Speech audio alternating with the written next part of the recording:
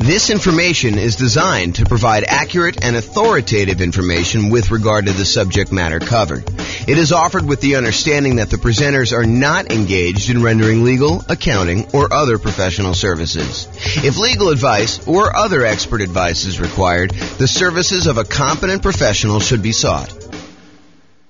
Welcome to the Cheyenne Real Estate Investing and Real Estate Financial Planning Podcast. Learn all about investing in real estate in Cheyenne, Wyoming, with a combination of real estate financial planning and modeling with numbers specific to Cheyenne, plus syndicated, more generalized recordings of live and pre-recorded real estate investing classes, not all of them specific to Cheyenne. Be sure to stay tuned after the podcast for a message from our sponsors. The following is part 2 of 6 parts of the class, Overcoming Obstacles for Real Estate Investors. Be sure to check out the other parts published as separate episodes. All right, so let's go over down payments. This is the challenge. Challenge is, I can't come up with down payments. I don't have down payments to do deals, whatever it is. This is the challenge we're going to discuss right now. So in my mind, when I think about this problem, it's not just down payments. It's really down payments plus closing costs plus reserves. Because for you to go and invest without reserves, it's kind of silly. And for you to invest and not have enough for closing costs, you really need more than just down payments. So it's really all the money in order to acquire and hold on to the deal. So if you were thinking, hey, I don't have enough money for reserves, consider this list to be the same list that you would use for reserves. There's 2 primary groups for solving this problem. There's the strategies to reduce the need for a down payment. So I could solve this problem for you one way and say, well, let me tell you all the different ways that you don't even need down payments to do this. So we can go over all those, and we will. And then there's all the strategies to actually produce the down payment that you might need. So let's go over both of these. So let's talk about reduce first. Reducing the need for the down payment so that you don't even need the down payment maybe, or you need much less of the down payment. So the first one, really, really obvious. Minimize price. You minimize your down payment. If you're going to go look at properties and you've been looking at $500,000 properties, maybe you go to a different market and you look at $400,000 properties or $300,000 properties or $200,000 properties or $100,000 properties. But if you reduce the price you're looking at, you can reduce the amount you need for down payment. Next one is bring in a partner who has down payments. So if you don't have enough for down payments, you can reduce your need for down payments by finding someone who does have down payments, and you can reduce that need for yourself, okay? There are lots of people out there that they don't have the time or the knowledge or the expertise or the desire to go out there and find deals, but they have the down payment and they're willing to partner with somebody who has that time. You just got to go find them. And we'll talk about finding them in the other section where we talk about finding. Plus, all of these nothing down financing options. So here are all the different strategies where you can acquire properties with nothing down. You can use hard money loans. Usually, not always, it's 70% of the after repaired value. It's usually not owner-occupant. Most hard money lenders, because they want to remain commercial lenders, will not loan to you as an owner-occupant in a property. They tend to be shorter term. You're not usually getting hard money loans, or you're not usually wanting to have hard money loans for more than 6 months at a time, something like that. They can be a little bit longer. They can be a little bit shorter, depending on who you get it from.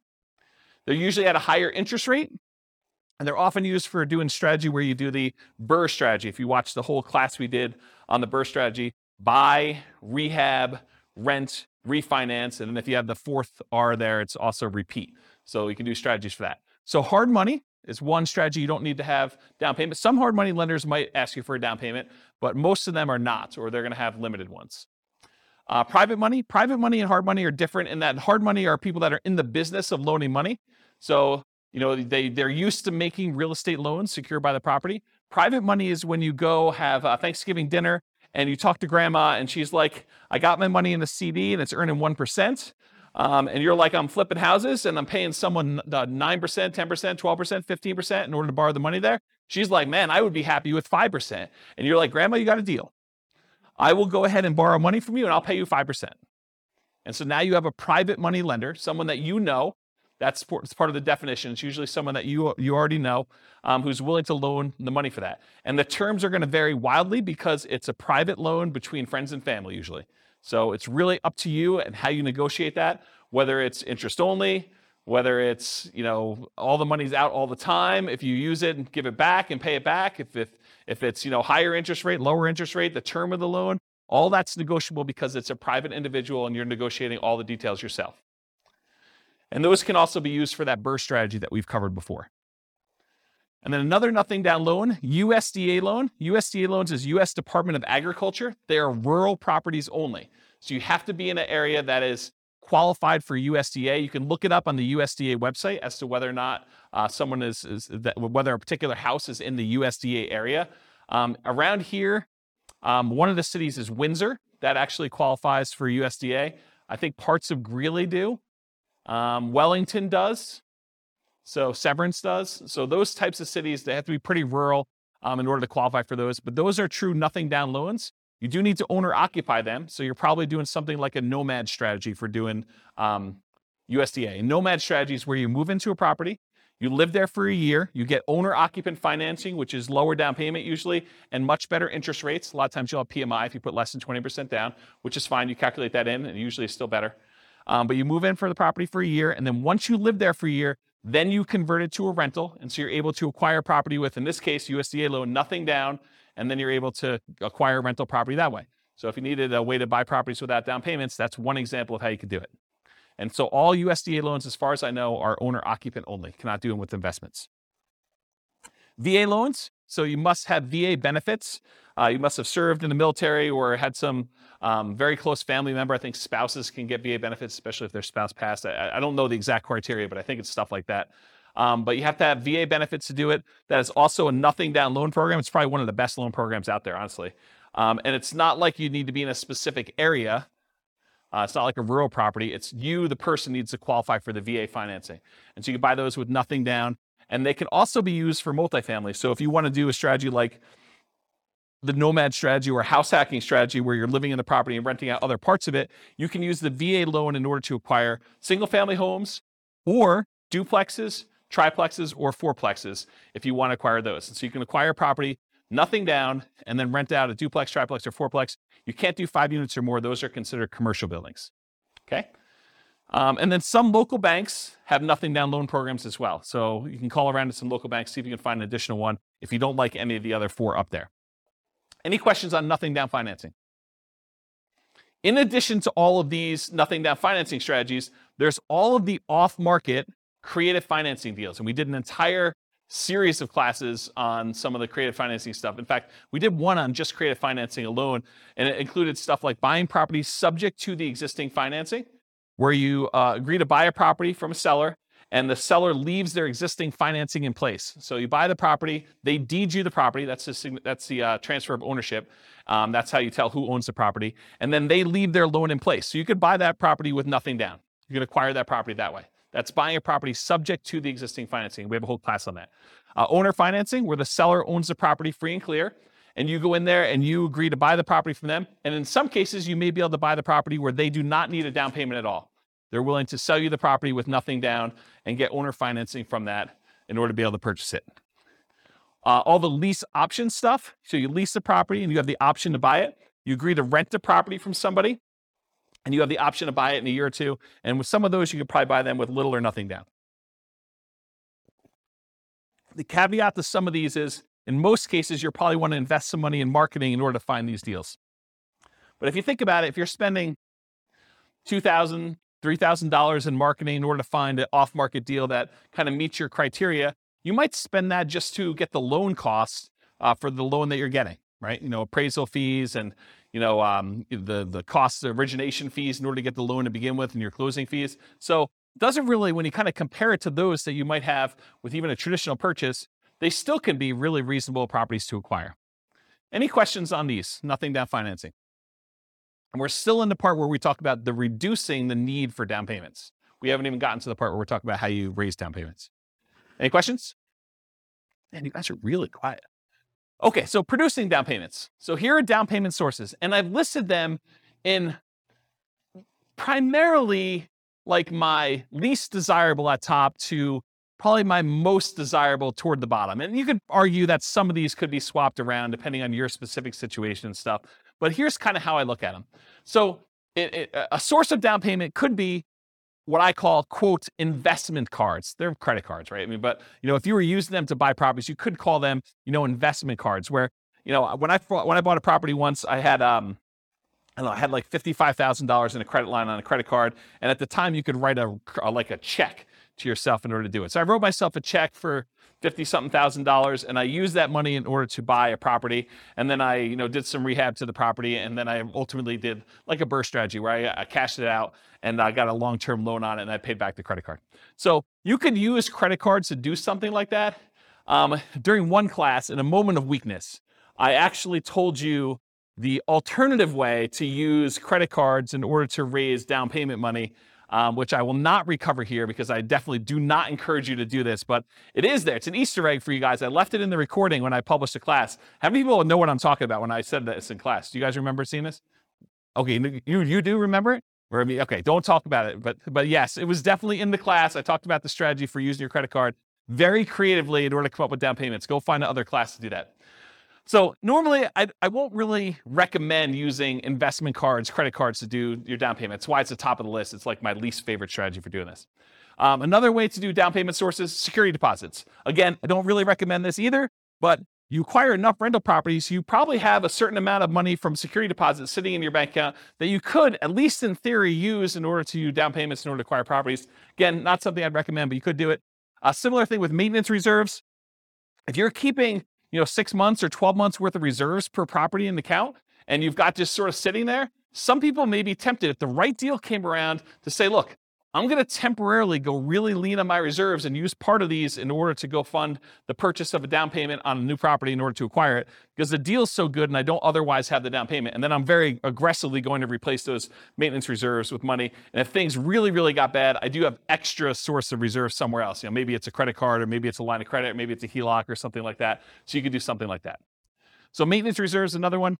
Property equity. So if you've got equity in other properties, you got a free and clear property, you got a property that you can do a cash out refinance on. Maybe it's an investment property you do a cash out refinance. Maybe it's an owner occupant property that you can do a cash out refinance on. But any of those things where you have property equity in other properties that you could do, you could either sell those properties, you could refinance them, or in some really creative cases, you may be able to pledge the equity in a property in order to have a owner financing seller agree to do the property. If you say, look, I'll give you a lien against my other property in lieu of a down payment in order to buy your property, something crazy like that.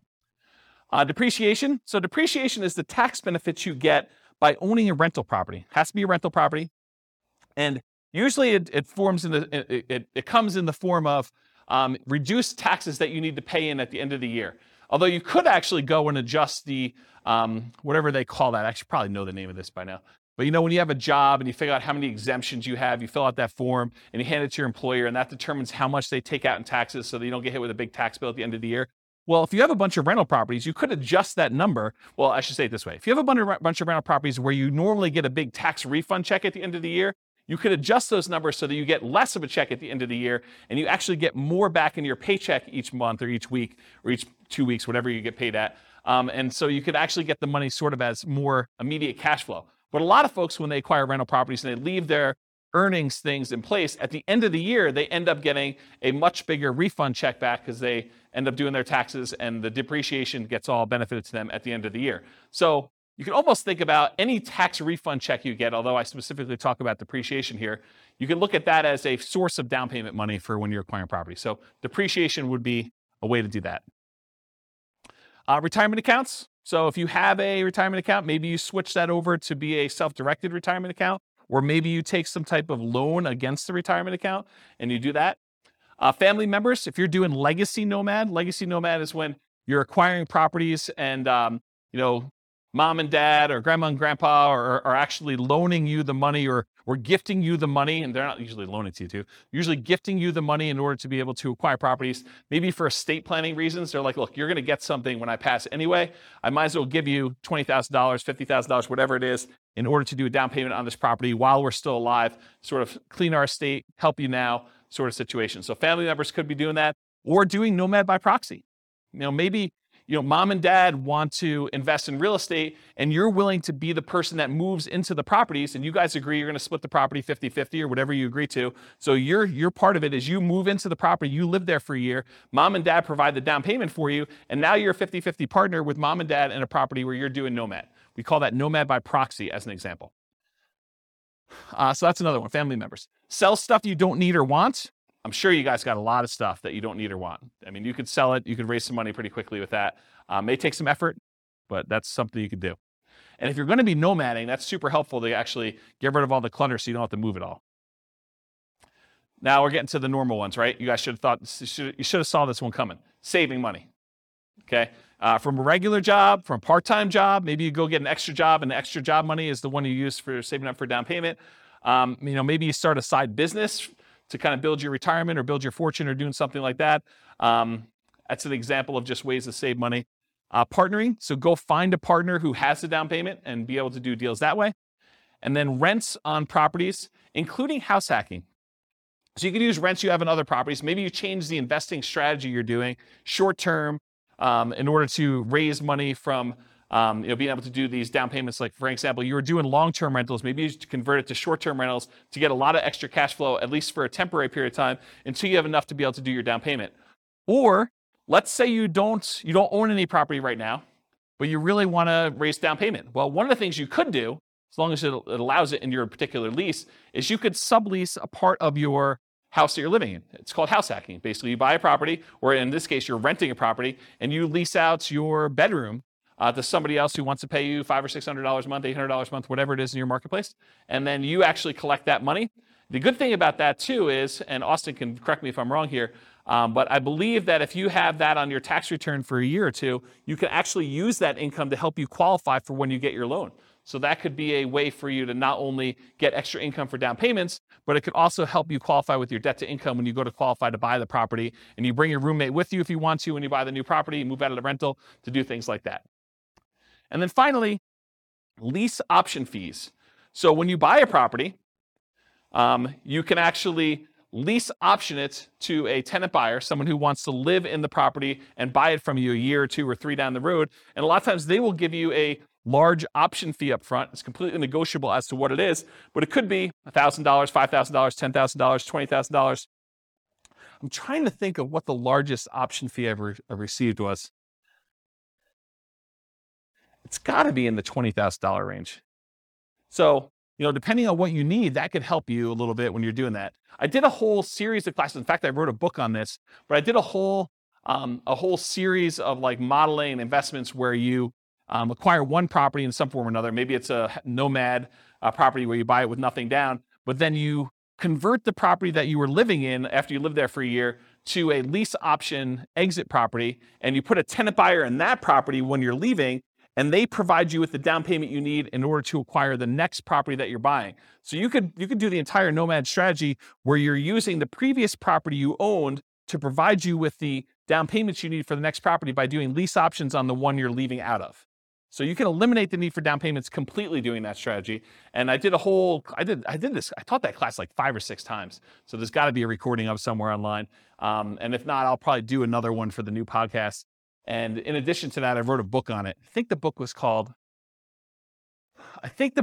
How to Acquire a Multi-Million-Dollar Real Estate Portfolio Starting with Just $3,000. And I think my thinking on it was the $3,000 was like a closing costs and stuff to acquire the first property. And then you use the tenant buyers to pay the option fee in order to move on to the next property each time. And I show you acquiring a whole bunch of properties that way until you get to the point where you're acquiring more than one property a year, because when the tenant buyer cashes you out and you get some profit from that property, you use that to buy 20% down properties or 25% down properties in the future. So there's a whole bunch of strategies around that. So that's all I got for producing down payments. Any questions on the challenge of I don't have a down payments, I need down payments, all that stuff? Did I cover it pretty thoroughly in a really short period of time? Because I usually do this in 2 hours and 30 minutes where I really go into detail. Did I get everything? Yeah, Bill. Yep. Yep. Yep. Yeah. No, because you have to be able to cover the payment out of there, or you got to think to yourself, look, either the property needs to support the down payment, or the monthly payments on the credit card, or you think to yourself, okay, the monthly payments I'm paying on the credit card are the savings rate I'm doing in arrears. Like I already bought the property, now I'm kind of having to make up the savings that I didn't have in order to come up with the down payment to begin with. And so you're paying that out of whatever else you have. Maybe some of it's from cash flow on the property acquired, but the rest of it's coming from you until you pay that thing off. So no, I don't think oftentimes that makes a lot of sense. Same thing. Yes, because you're acquiring a property and you're trying to convert that to some type of reasonable long-term financing in most cases. No, the security deposit one is, most of the time you never have to come up with the security deposit unless they leave the property in bad condition and then you keep it anyway, right? And then you got to come up with the repair money instead. But the security deposit, when you get another tenant in, they give you another security deposit. You usually have a period of time, 30 days, 60 days, whatever it is in your marketplace, in order to have to give that other security deposit back. So you get the new one in, you're sort of replacing it. It's an accounting entry more than anything else. So that one is a little bit different than the hard money and the investment credit cards sort of things. Yes. Okay, so what she's talking about is, what she's talking about is if you are a licensed real estate agent, that is required. You must keep it in a separate trust account to do that. If you are not licensed as a real estate agent, you do not need to keep it in a trust account. It's not a bad idea, but you do not need to. It's not required by law. Yeah. But as a licensed real estate agent, you absolutely are. Are you licensed? Yep. If you are licensed, regardless of whether you do property management, you must do the escrow account. Yeah, including security deposits. Even if it's just for your own property and you only got one, you have to keep it in an escrow account. Yeah. Any questions? All right, cool. A lot of these require you to already have some. Some of them do. I mean, investment credit cards does not. Retirement account does not. Family members does not. Sell stuff does not. Saving does not. Partnering does not. Lease option fees do not. I mean, you can use lease option fees when you're buying the property that you're moving into. You could go advertise to find a tenant buyer up front and say, look, pick any property from the MLS. You're going to need to come up with the down payment, but I'll sign for the loan and we will apply that towards your purchase. Right? You could do that. It's a much more unusual person to find, but we're not looking for trying to do this a million times, right? This is like jumpstart it, and I don't have the down payment to get started. I could do that type of marketing until I find that one person, and in the meantime, I'll look at all these other strategies at the same time. Remember the wall example? This is like, let's solve it, okay? So yeah, I'd say half of them do, right? About that. I mean, maybe I'm off by one or two, but it's not that many. You can count them up and tell me if I'm off, but right? It's sort of like thing. Yeah. All right, cool. Any other questions on this? Is that helpful? That's solve your problem. No? No? Yeah. Oh. Yeah. You could borrow against your own life insurance policy.